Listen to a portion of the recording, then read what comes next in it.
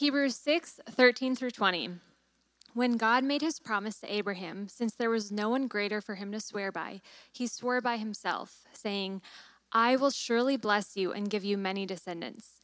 And so, after waiting patiently, Abraham received what was promised. People swear by someone greater than themselves, and the oath confirms what is said and puts an end to all argument. Because God wanted to make the unchanging nature of his purpose very clear to the heirs of what was promised, he confirmed it with an oath. God did this so that by two unchangeable things in which it is impossible for God to lie, we who have fled to take hold of the hope set before us may be greatly encouraged. We have this hope as an anchor for the soul, firm and secure. It enters the inner sanctuary behind the curtain, where our forerunner, Jesus, has entered on our behalf. He has become a high priest forever in the order of Melchizedek. This is the word of the Lord. Let's pray. God, we acknowledge that you're here and you're good. That's the most real thing, that you're here and that you're good. So all the other things that are real, all the pain and the grief and the joy, the excitement and the frustration, all the other real stuff, Lord, you put it in context where you're most real.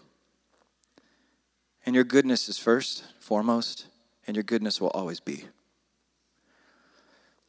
So help us make that the basis of our hope today. In the strong name of Jesus we pray. Amen. Amen. So Clare Boothe Luce, I don't know if you know that name, one of the most influential women of the 20th century. She was a congresswoman, author, speaker, devout Roman Catholic. She said this, tell me if you agree. There are no hopeless situations. There are only people who have grown hopeless about them. You agree or disagree with that? No hopeless situations, just people who get hopeless about situations.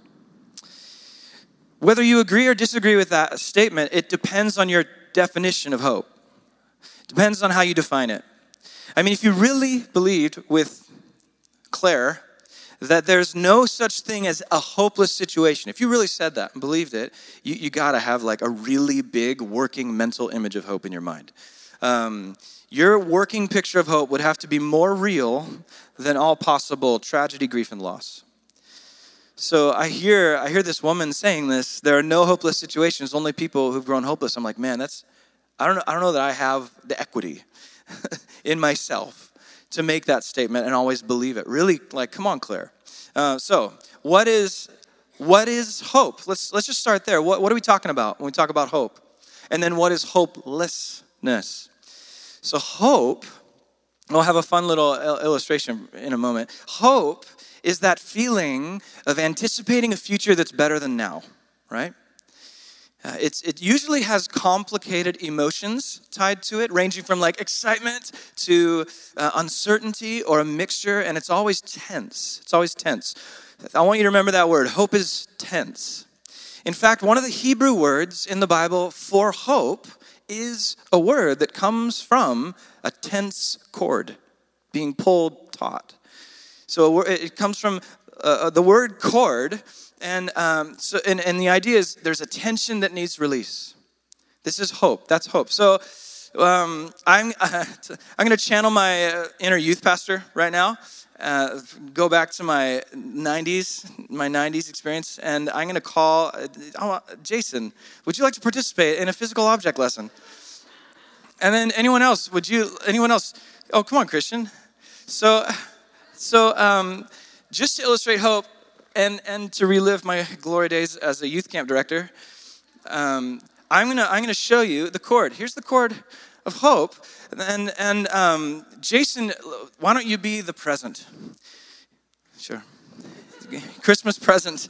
And you be the future. So if you could, pull it really hard. Pull it really harder. So you see this part, guys. This part, what's happening there is the Hebrew concept of hope. There's a tension. It's actually the word kavah, which means chord. Kaval is to hope, and it's the same. So if you think about a power line that's tight, or like even a guitar string that makes music, these things all kind of come from this idea of hope. Let's get a lot of hope going. Pull the future. The future is pulling against who's stronger, the present or the future? This future. So this is like present circumstance versus some future idea of a circumstance. Keep pulling. Let's get hope going. All right. Thank you guys. That's good. I did set you up. So that tension is what the Bible means by hope. Hope is this anticipation, this quivering waiting. It's actually the same word that's translated wait. So when you read wait on the Lord, same word, hope in the Lord, same word. So hope is this state of waiting, and you saw, if Jason was the present, he's a pretty burly present situation. Our present situations seem all like everything, and then you have different things that you envision for the future, and sometimes it's not enough to pull you out of the present. So that's the idea of hope, and it's not easy. By definition, it's tense. If you don't have a working mental picture of the future, if you don't have a legit future in your mind that's better than the present, then it's really hard to be pulled forward in life, really hard to have hope. And that's where we get to hopelessness, right? Hopelessness is when the future just can't stand up to the present. That's hopeless. And that's a real struggle for many of us. A lot of us live there. Probably the majority of us in the room right now are struggling. The cord maybe is loose and the future is letting go and you just can't really see it. Especially in the aftermath of everything we've experienced in 2020 and 2021. We are a global culture seduced by hopelessness right now. And we're figuring out how to put our brains and our minds back together. Seriously, I want to acknowledge those of you in our Park Hill Church family who've tragically lost brothers, fathers, multiple friends in the last year alone. In this church, there are many stories here of grief and loss. I think of our community leaders, 2 of them, who lost a younger sibling this year in a tragic car accident, and she's figuring out how to come into Thanksgiving and now come into Christmas with empty space where there was once like a hug. There's just nothing there. Like, how do you prepare for that empty space? How do you hold on to hope in light of that loss? I want to acknowledge another group of people who uniquely struggle against hopelessness. And statistically, this group is dozens, if not 100 or so of you in this room. And that is people living with anxiety and depression and serious mental illnesses. If hope is the ability to hold tension in your mental picture for a better future, then people with mental health issues are at a unique disadvantage, which can feel especially hopeless. Your present is everything. The future is always lying to you. And on top of that internal battle, for those that are dealing with anxiety and depression and unseen mental illnesses, many of you are likely here right now around one another. On top of that internal battle, mental health issues are basically invisible externally. It's not just an internal problem, it's an external one. Because it's not something everyone around you is talking about, and that can feel isolating, which magnifies hopelessness. And the current stat is an estimated 1 in 5 adults experience mental health issues in some way every single year. 1 in 5 right now. Every row, there's at least one right here. About 1 in 10 will suffer from a major depressive illness every year, resulting in mood loss, insomnia, eating disorder, suicidality, and women are twice as likely as men to suffer these things. And the average onset is mid-20s. And tragically, less than half of those of us who suffer from those things, less than half, 46%, are actually aware of it or in a community where they can receive treatment. For whatever reason, they're feeling ignored, living alone, whatever. Without hope. And so I spend a few minutes talking about mental health because it's a real daily battle for probably the largest minority in any given space. And listen, you get up in the morning every day. So many of you do, just to fight for the next moment. I have so much respect for you. even though you're constantly misunderstood by those who don't struggle in the same way. So I want to say, well done. You are here and you belong. And if I'm describing you at all right now, please do not hide in this church. Don't be alone in your struggle. We want to be real community with you, like actual family, not just a church vision statement family, but like real in your life, on your phone family. Because humans are made for transparent community. That's where we find healing.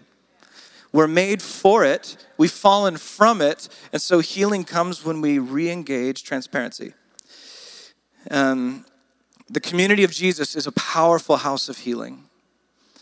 So whatever you're struggling with, so now zooming out from mental health, zooming out from grief and loss and death and all of the things, maybe you've lost a job, whatever you're struggling with, we want our communities. We want this church and the communities here to be places of compassion and honesty and hope. We want that cord to get tight and for communication to flow freely and hope to be alive in your life.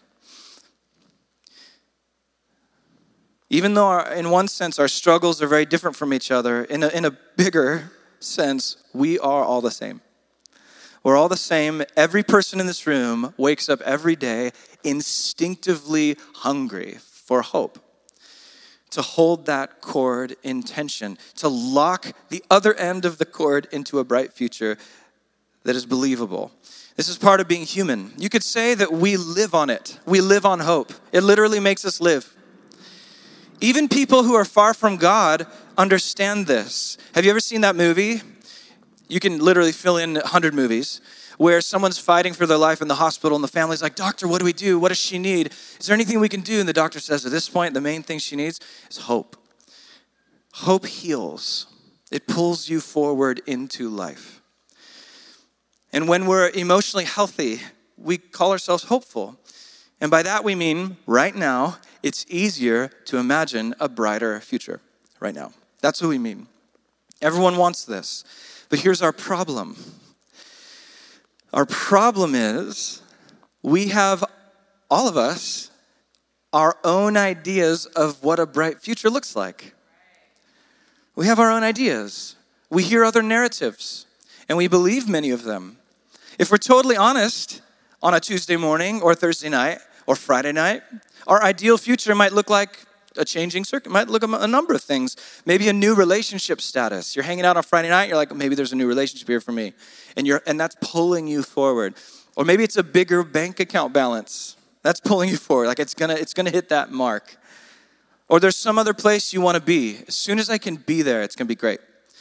And listen, all those circumstances, relationship, money, all those things are great. We use them, they're wonderful, but that's precisely the problem. They're just circumstances.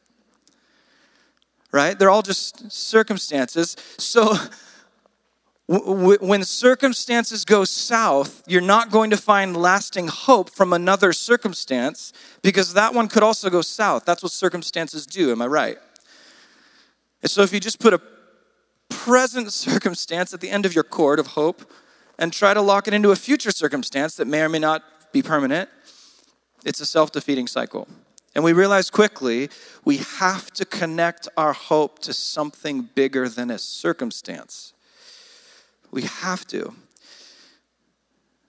Because circumstances change. According to Jesus and the writers of the Bible, real hope is not just about an ideal circumstance that comes in the future, maybe. No, hope is about a person. Not a circumstance, it's a person. Jesus, who keeps all his promises to you about your future. To have real hope means to have a new heart that trusts Jesus' promises over and above life's circumstances. Do you understand? So important. Ashley read from Hebrews 6 a few minutes ago. We're going to walk through that passage now. And then I'll give some closing thoughts pastorally on how we can live this out as a church. So why Hebrews 6? Because Hebrews 6 is this unique place in Scripture that describes the basis of hope, the real one, not the circumstantial one. Hebrews 6 describes the only strong thing, the only thing strong enough to keep hope alive and quivering and tense, to keep the rope in the air. The only thing. Through any circumstance you're in. So even if Jason was 4 times bigger and 8 times stronger, we have something on the other end, according to Hebrews, that is infinitely more. And so Hebrews 6:13 says it like this. When God made his promise to Abraham, since there was no one greater for him to swear by, he swore by himself, saying, I will surely bless you and give you many descendants. And so, after waiting patiently, that's hope, that's connecting his cord to God, Abraham received what he promised. So right there, that is it. That's the foundation of lasting hope. The Apostle Peter, in 1 Peter 1, he calls this living hope. It's different than all the other hopes that are circumstantial and not alive. This is the one that's actually breathing and living and makes you alive at the last day. So here's what's going on here. Whoever wrote Hebrews, we don't know exactly who it was. It's one of the anonymous books. The author of Hebrews is pointing back to Genesis 22. You know that story where Abraham is being called by God to make the ultimate loving sacrifice. It's this moment where God says, oh my goodness. And God literally says, oh my God. He swears on himself. It says he swears on himself.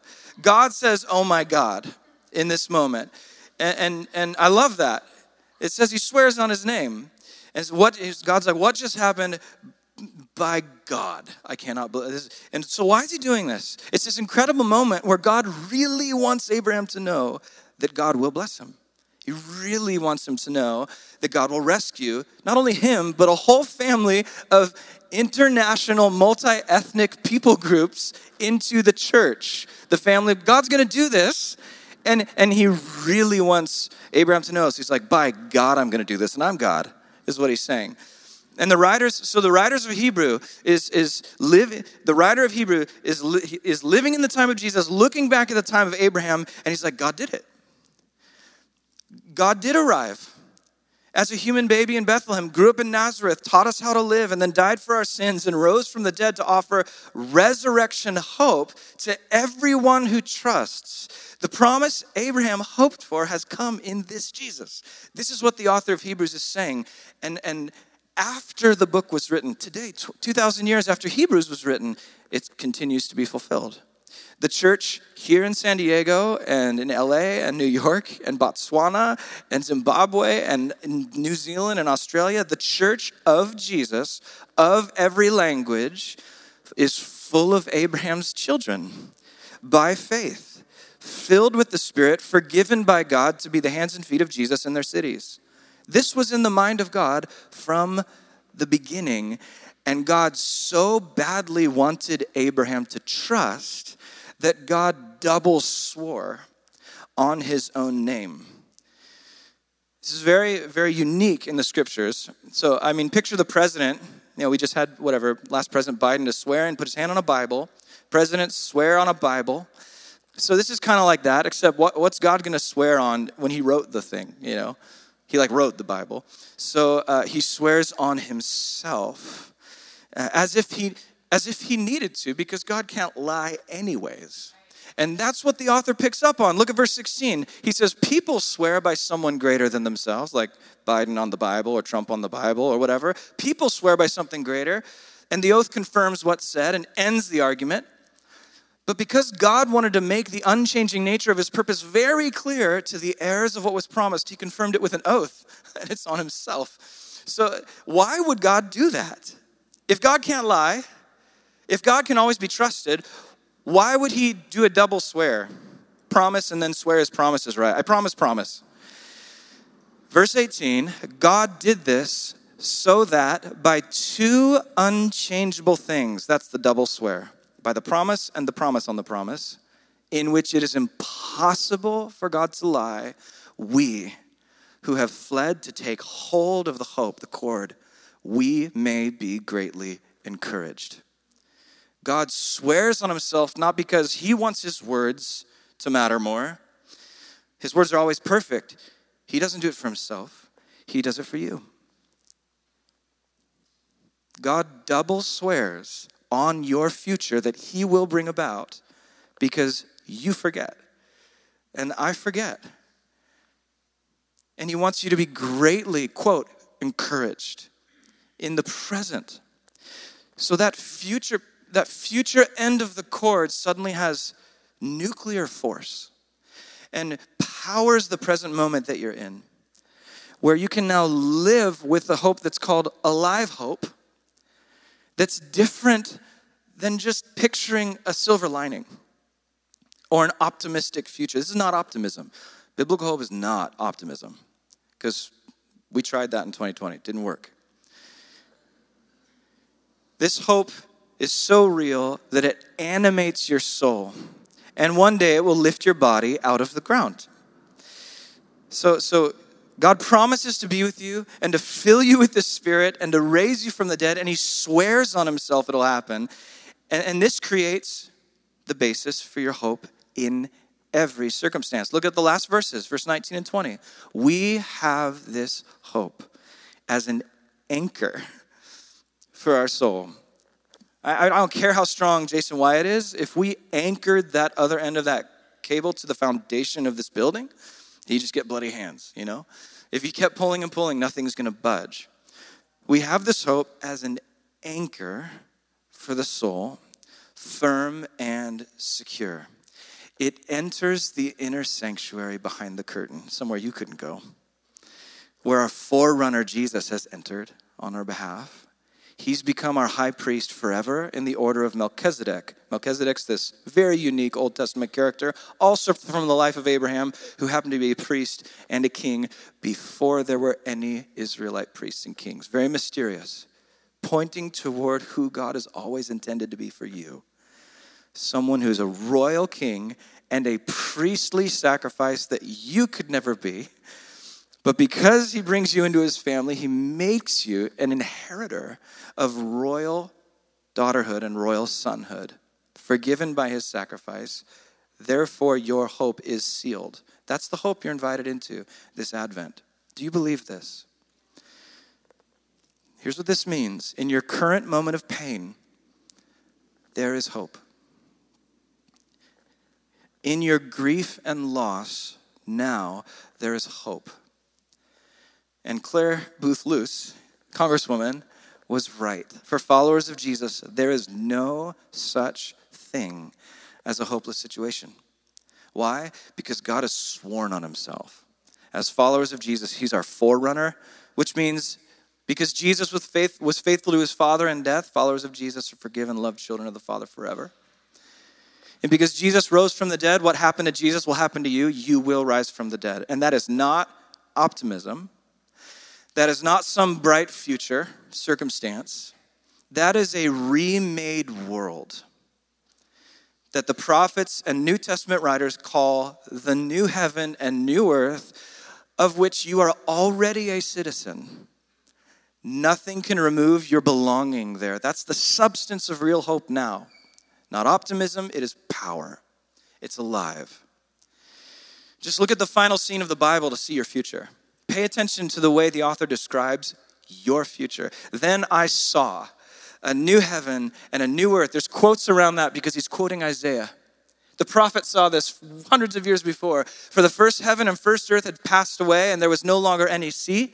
I saw the holy city, the new Jerusalem, coming down out of heaven from God, prepared as a bride, beautifully dressed for her husband. And I heard a loud voice from the throne saying, "Look, God's dwelling place is now among the people, and he will dwell with them. They will be his people, and God himself will be with them and be their God. He will wipe away every tear from their eyes. There will be no more death or mourning or crying or pain, for the old order of things has passed away." And look at this, he who is seated on the throne said, "I am making everything new."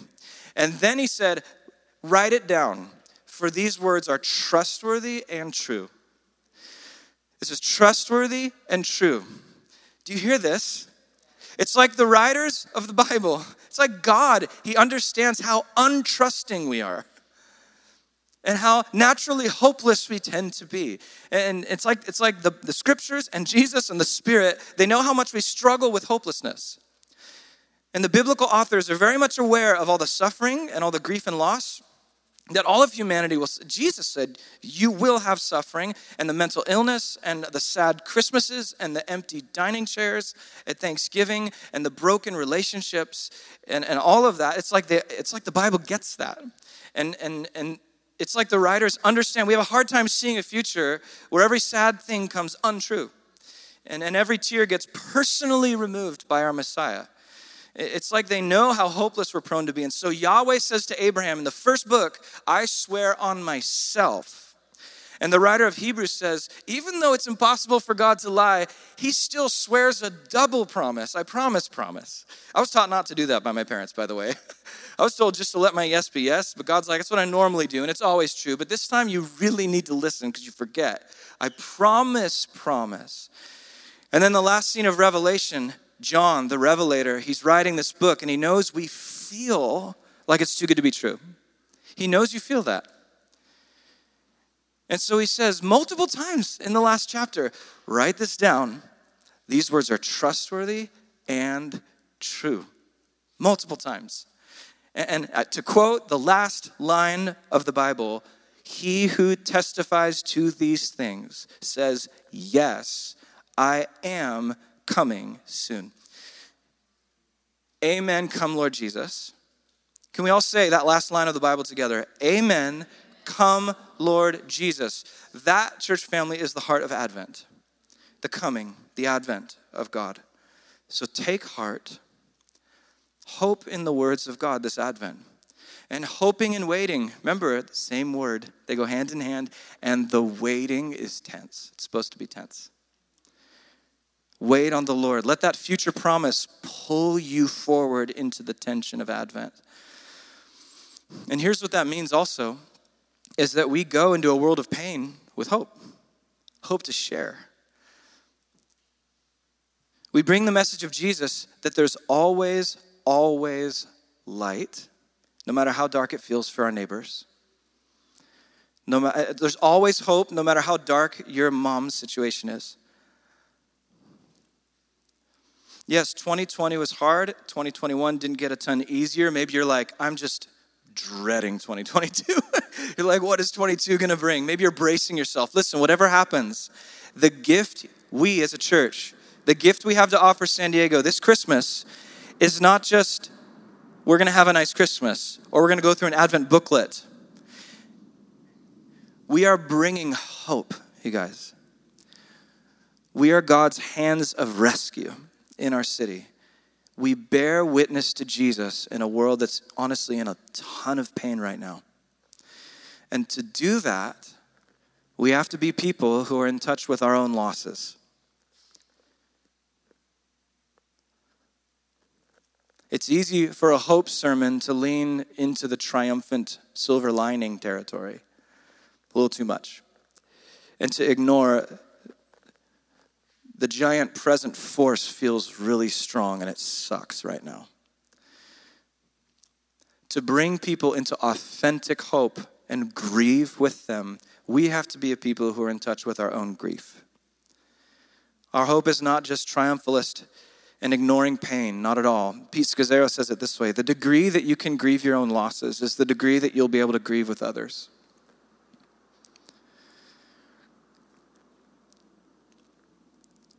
The church needs to be a place for grief to thrive.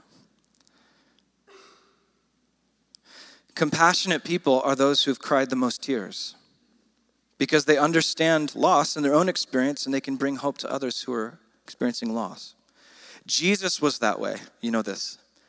Jesus was the most hopeful human who's ever lived, and the scriptures also describe him as despised, rejected, and a man of sorrow, familiar with pain. And the most hopeful person. So Jesus leads the way in this. His cord of hope was perfect, in perfect tension, fully present, fully believing in God's future. And it empowered him to be faithful in the present moment. So if we're not compassionate, we won't be equipped to weep with others and lead them to Jesus. So as we move toward a time of prayer and song, I'm gonna lead us in a time where we're gonna embody hope as a gathering. starting with 2 minutes of just silence. 2 minutes of waiting on God. And if you've never been in a larger gathering and just been in silence, it can feel tense. That's the idea. That's Advent right there. So we're going to embody this. And as we do, I want you to ponder something. What is your role as a hope bringer? What is your role as a hope bringer this Christmas? What are the losses around you? What's the pain that's near you? It might be in you. Like pain in your own life, which is fine. Bring that to God. It might be coworkers, families, neighbors, friends. It may be one of the tragedies in the news that gripped your heart this week. Whatever it is, bring it to God and ask him, what is it you want me to do this Christmas to bring hope here?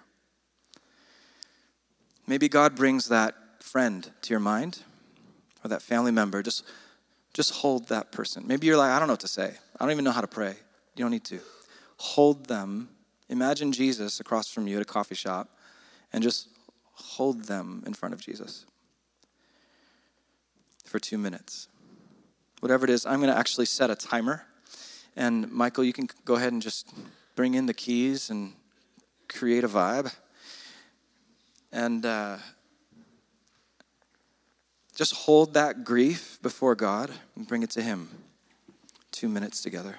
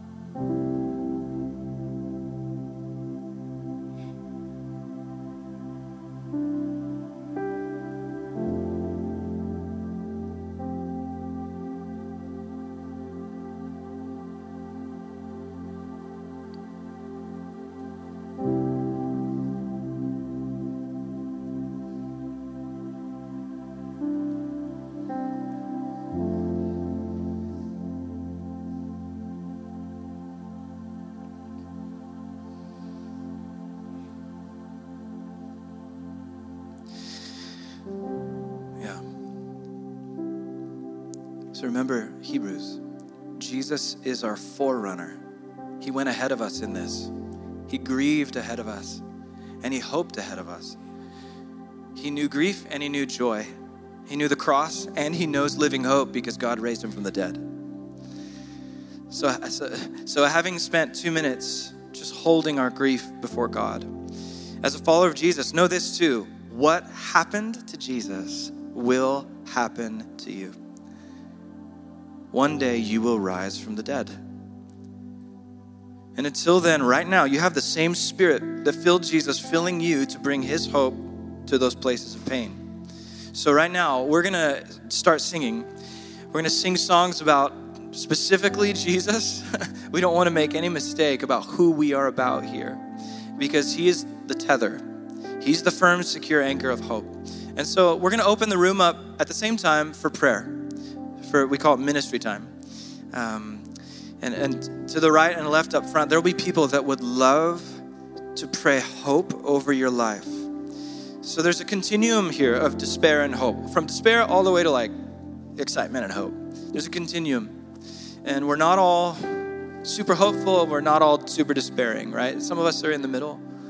And if you're leaning more toward the despair end of the spectrum, come on, receive prayer today. We would love to pray that God reveals something fresh about his promise that he swears by himself to you for. So maybe you're not fully despairing, but you're like, man, this is hard. Let's all stand together and let's take a deep breath and allow the Spirit to minister to our souls. Come receive prayer. You're in a season, you just need to be carried. Let us carry you. Let us carry you to Jesus. You don't even need to verbalize a prayer request. Just come receive prayer. God wants to remind you of how trustworthy he is. So let's sing and let's pray. Come on.